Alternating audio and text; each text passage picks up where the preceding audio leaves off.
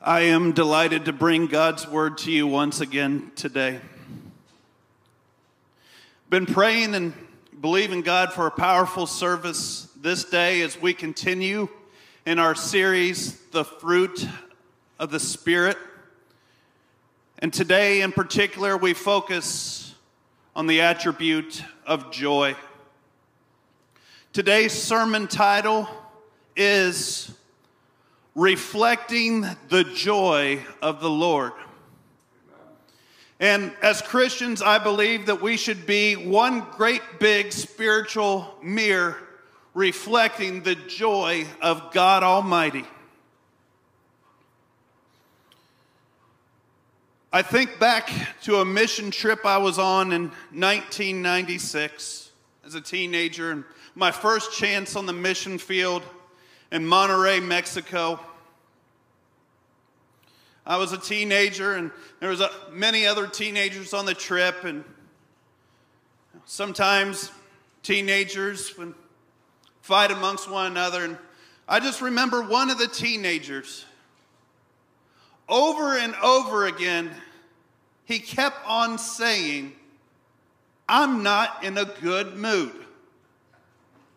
I mean, he would just literally just lay on his air mattress day after day and say, "I'm not in a good mood." Now think about this, a play on words. I think a man named Elder Chuck King, I think, finally had enough of it. And he looked at this teenager. After one more time, he said, "I'm not in a good mood." Elder Chuck King looked at him and said, "Well, get in one, man."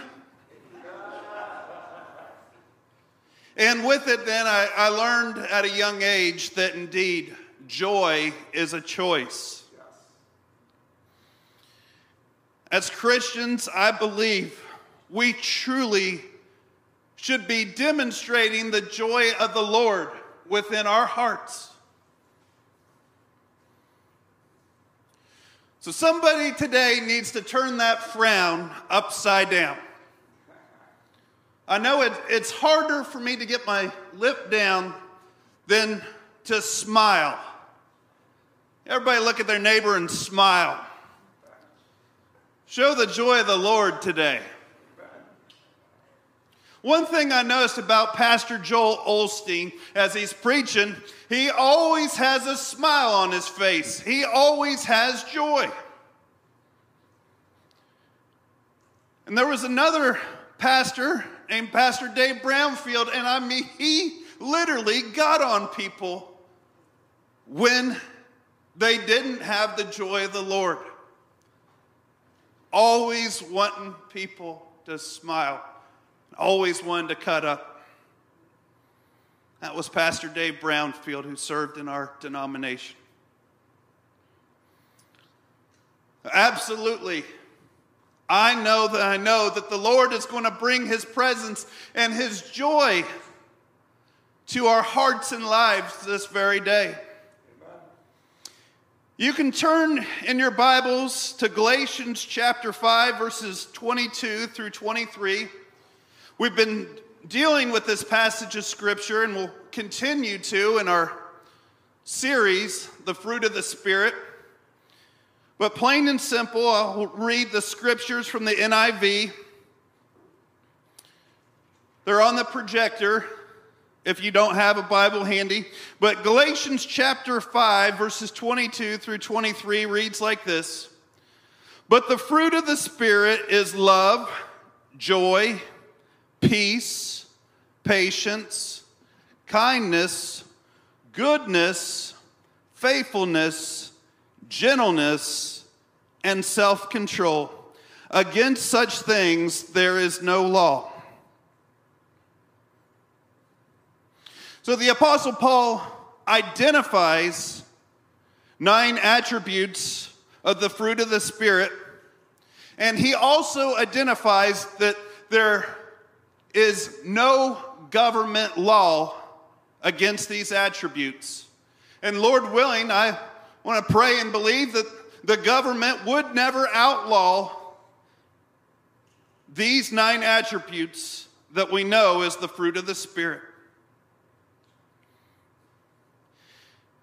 And as we focus on the word joy, I'm sure that you'll probably get a lot of joy as I try to identify the Greek word for joy. Pastor Ed's laughing because we've had a talk about this Greek word. And this Greek word is spelled close to the word chair.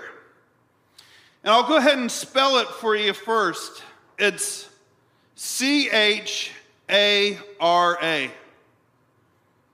And to the best of my ability, not being a full-blown Greek scholar, I'll just give it a shot. This word is pronounced, I believe, kara. The Greek word for kara, or for joy, is kara. In addition to the word joy, it also means gladness. I want to tell you, church, we need a little kara here at First Church of the Nazarene. We need gladness in our church, in our corporate worship. Now, as we unpack this, the word joy, rejoicing, gladness, it all ties together. Having the joy of the Lord. And I know that God Almighty wants us to really think about this word joy, as the King James Version mentions it 165 times. So I've read up on this. Just the book of Philippians alone mentions it 16 times. So joy and rejoicing. God wants us as Christians to have joyful spirits. You know, I've shared this acronym before about joy, and I want to share it a little bit differently today. I learned this acronym as a very young child, so if you work with children, absolutely, your work is valuable, and you may not know the impact that you make on their lives, and you may see the fruit of it even years to come. I think about Teresa Allen teaching me this acronym at a young age at New Life Christian Church on Dayton Street when I was very young, and doing a little craft on this, and I never forgot it. Joy, simply spoken, Jesus, others, you. And as we think about that acronym, Jesus. And let me tell you just plain and simply, if Jesus is not first in your life today, you're not going to have joy. After all, Jesus himself said in Matthew chapter 6, verse 33, "Seek ye first the kingdom of God and his righteousness, and all these things shall be added unto you." If God's not first in your life, if he's not number one in your life today, no joy. You may be happy, you may feel like you're having a good time, but you won't have the joy of the Lord. Jesus has got to be first. Others. Galatians chapter 6, verse 2 tells us to bear ye one another's burdens. We have got to have a priority to help other people, even before our own needs. And I believe that, unfortunately, many Christians put other things or other people before the Lord. Again, priorities, having it out of order. Other people, other things. It's got to come second to Christ. And thirdly, you. Now, I know I know that it's very important that we take care of ourselves. I know for myself, I go to work almost every day of the week. Very important. But still, though, Jesus has got to be first in my life. Amen. Other people's needs has got to come second, and myself third. As you think about it, then, Jesus demonstrated this on the cross. Jesus certainly put aside his own needs and his own desires when he bore the cross at Calvary.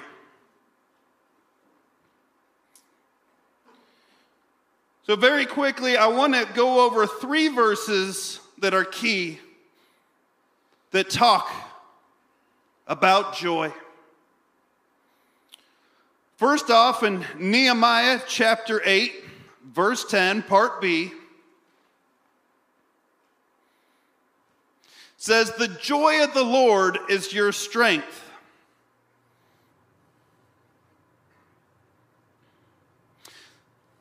The last part of that verse, "For the joy of the Lord is your strength." And today, if you want to be strong spiritually, you have to have the joy of the Lord. The joy of the Lord is our strength. I find that verse in the book of Nehemiah. And then as we look at the one verse in Psalms chapter 16, verse 11, part B, one of my favorite scriptures, and definitely my favorite scripture when it comes to joy, the psalmist writer writes in Psalms chapter 16, verse 11,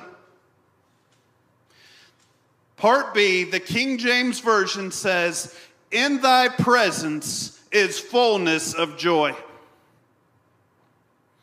And today, church, if you want to have joy to the fullest,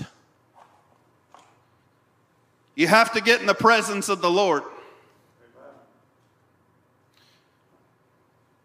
If you're not in the presence of the Lord on a regular basis, you will not experience the fullness of joy. Don't miss out on the greatest forms of joy that the Lord has for you. Be in his presence on a daily basis. Pray to him. Seek him. Enjoy the fullness of joy in the presence of God Almighty. King David prayed a prayer of repentance in Psalms chapter 51, verse 12, part A, the first part of that verse. And he prayed with a very sincere heart after committing adultery with Bathsheba, the cover-up, having Uriah murdered, all these things. He knew he had done wrong. And so he prayed to the Lord with a sincere heart. "Restore to me the joy of your salvation." You know, church, sin will rob us of the joy of the Lord. But when we come to the Lord with a sincere heart of repentance, not to repeat the sin again,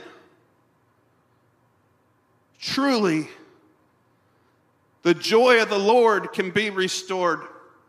And I believe that it's not just sin that robs us of our joy. There's many things in this life that we can allow to take our joy away. I was saddened in my spirit once when I heard of a pastor's wife that had lost her joy. And you know, as Christians, sometimes there comes to a point where we may lose the joy of the Lord. And today, as we focus on the attribute of the fruit of the Spirit, I believe that somebody will have the joy of the Lord restored fully and completely today. And it is then that you will be able to reflect the joy of the Lord for all the world to see. Now, as I read through many scriptures and thinking about all the healings that took place in the Gospels, still, I felt like a better place even to look at where the Lord did a great healing would be in Acts chapter 3. So in Acts chapter 3, verses 1 through 11, we see a story about a lame man healed. And I'll deal with Acts chapter 3, verses 1 through 11. This passage of scripture reads like this. It's on the projectors if you don't have your Bible handy. Now Peter and John went up together to the temple at the hour of prayer, the 9th hour. And a certain man, lame from his mother's womb, was carried, whom they laid daily at the gate of the temple, which is called Beautiful, to ask alms from those who entered the temple, who, seeing Peter and John about to go into the temple, asked for alms. And fixing his eyes on him with John and Peter, said, "Look at us." So he gave them his attention, expecting to receive something from them. Then Peter said, "Silver and gold I do not have, but what I do have I give to you. In the name of Jesus Christ of Nazareth, rise up and walk." And he took him by the right hand and lifted him up.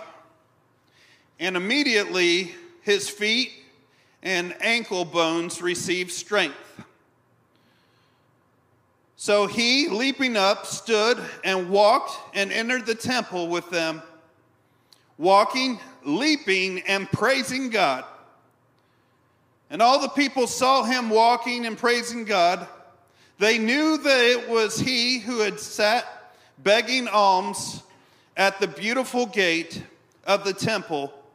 And they were filled with wonder and amazement at what had happened to him. Now, as the lame man who was healed held on to Peter and John, all the people ran together to them in the porch, which is called Solomon's, greatly amazed.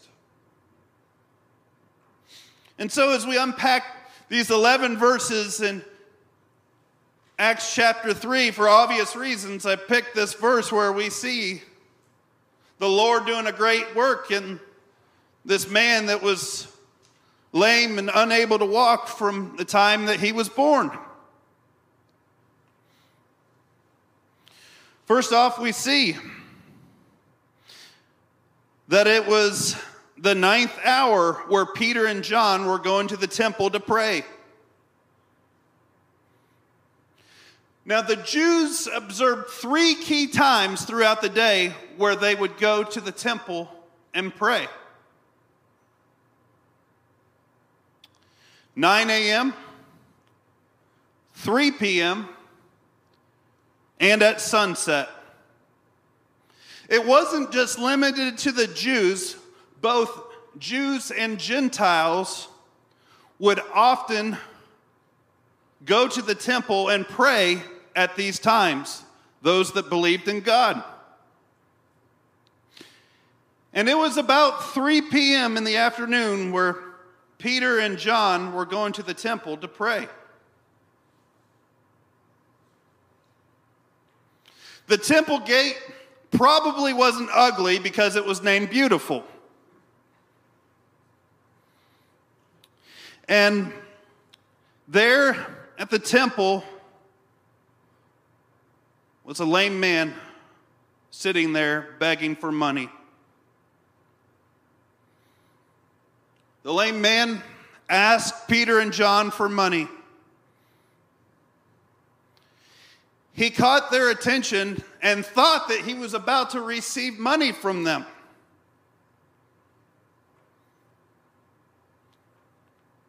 Peter began to speak to the lame man, and he said, "Silver and gold have I none." Can I tell you, church, today, that this lame man was about to receive something far greater than money.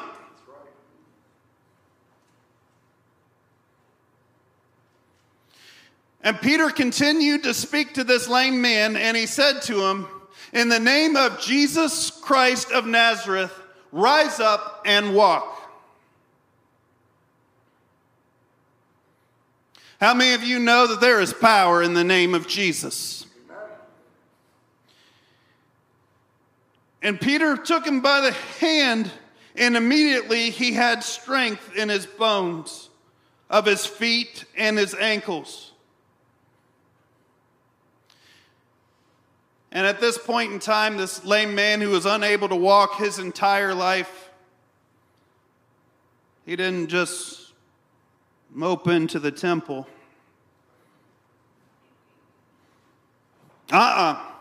No. That's not what the lame man did.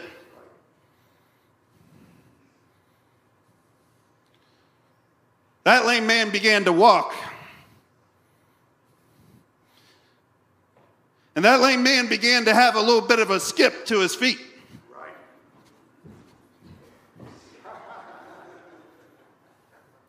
That lame man walked into the temple. And he began to start jumping around in the temple, worshiping and praising God Almighty. See, that lame man was healed, and it brought the joy of the Lord within him.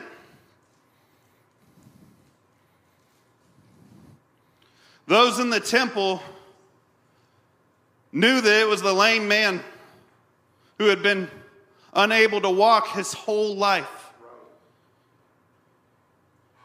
And they sat there amazed. Wow.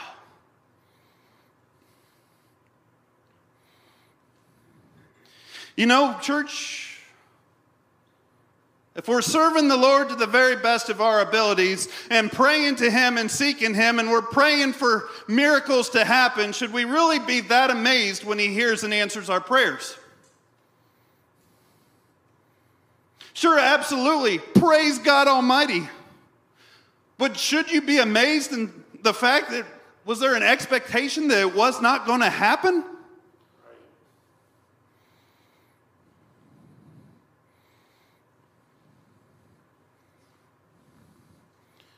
Lame man healed, full of joy. And he was praising the Lord. You know, church, this applies to us too. Yeah, and I believe full-heartedly that when we see God's healing demonstrated, we can and should be full of the joy of the Lord. How many of you know we serve a great healer? We serve the one who made the lame to walk, the blind to see, the deaf to hear, and the mute to speak.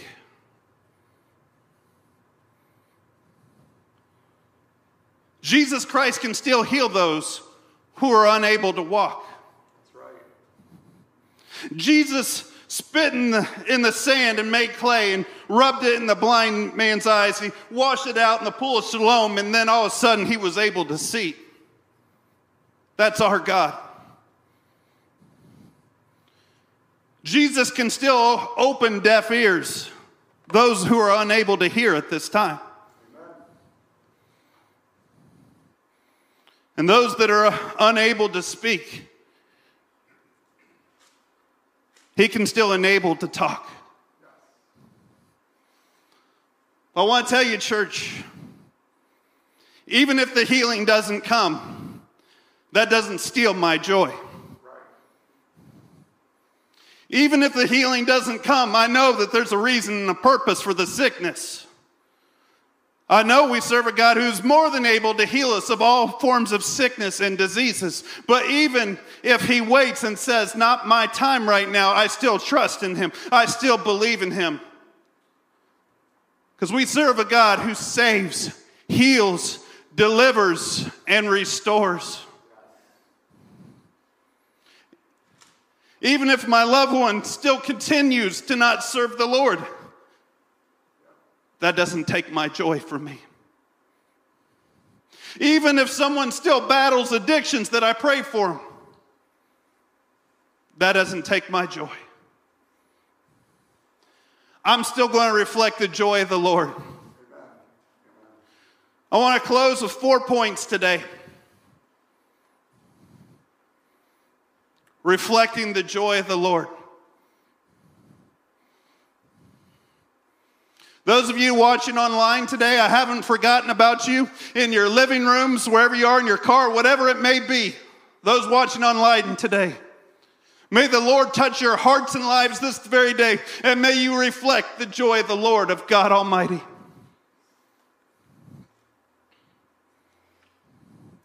Four closing points. The first one.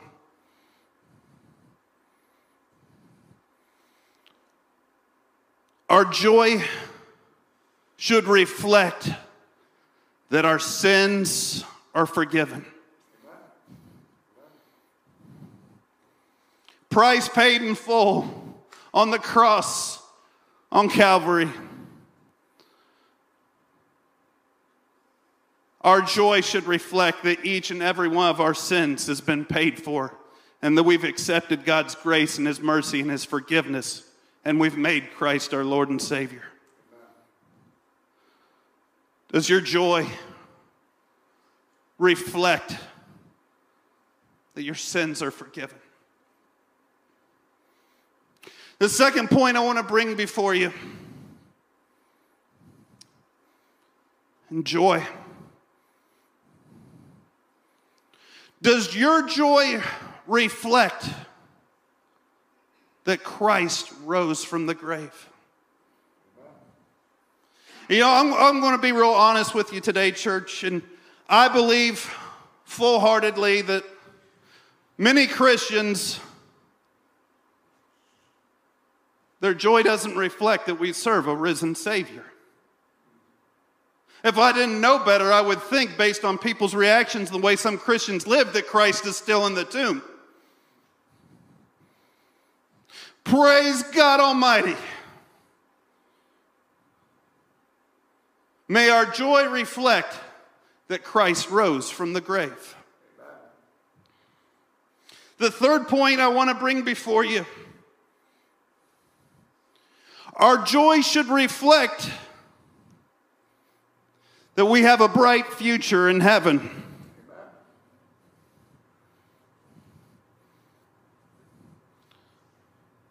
Again, some Christians' reflections, you would think that they were going to hell in a handbasket by the way some of them live. Miserable, down in the dumps. If it's not one thing, it's another. Oh, woe is me. Church, this is as bad as it gets. And these are the hardest days that you'll ever have to face. Christ is your Lord and Savior. You have a great big future, a bright future in heaven with God Almighty for all eternity. And finally, my fourth point I want to bring before you. Our joy should reflect that we are ready to share the good news of Jesus Christ.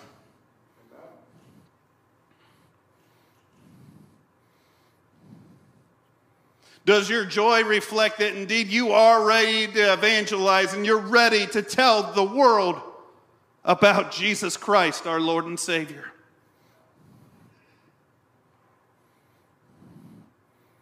The world's seen enough bad news at 5 o'clock. You see enough bad things happen. There's enough bad reports to go around for everyone and then some.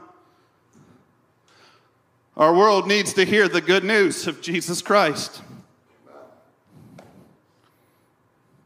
And finally, in closing, I want to say that I believe full-heartedly that we as Christians should be the most joyful people on the face of the earth.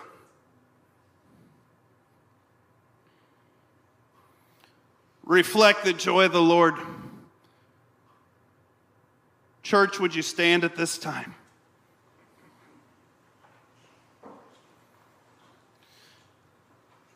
There's different ways I thought about closing this service,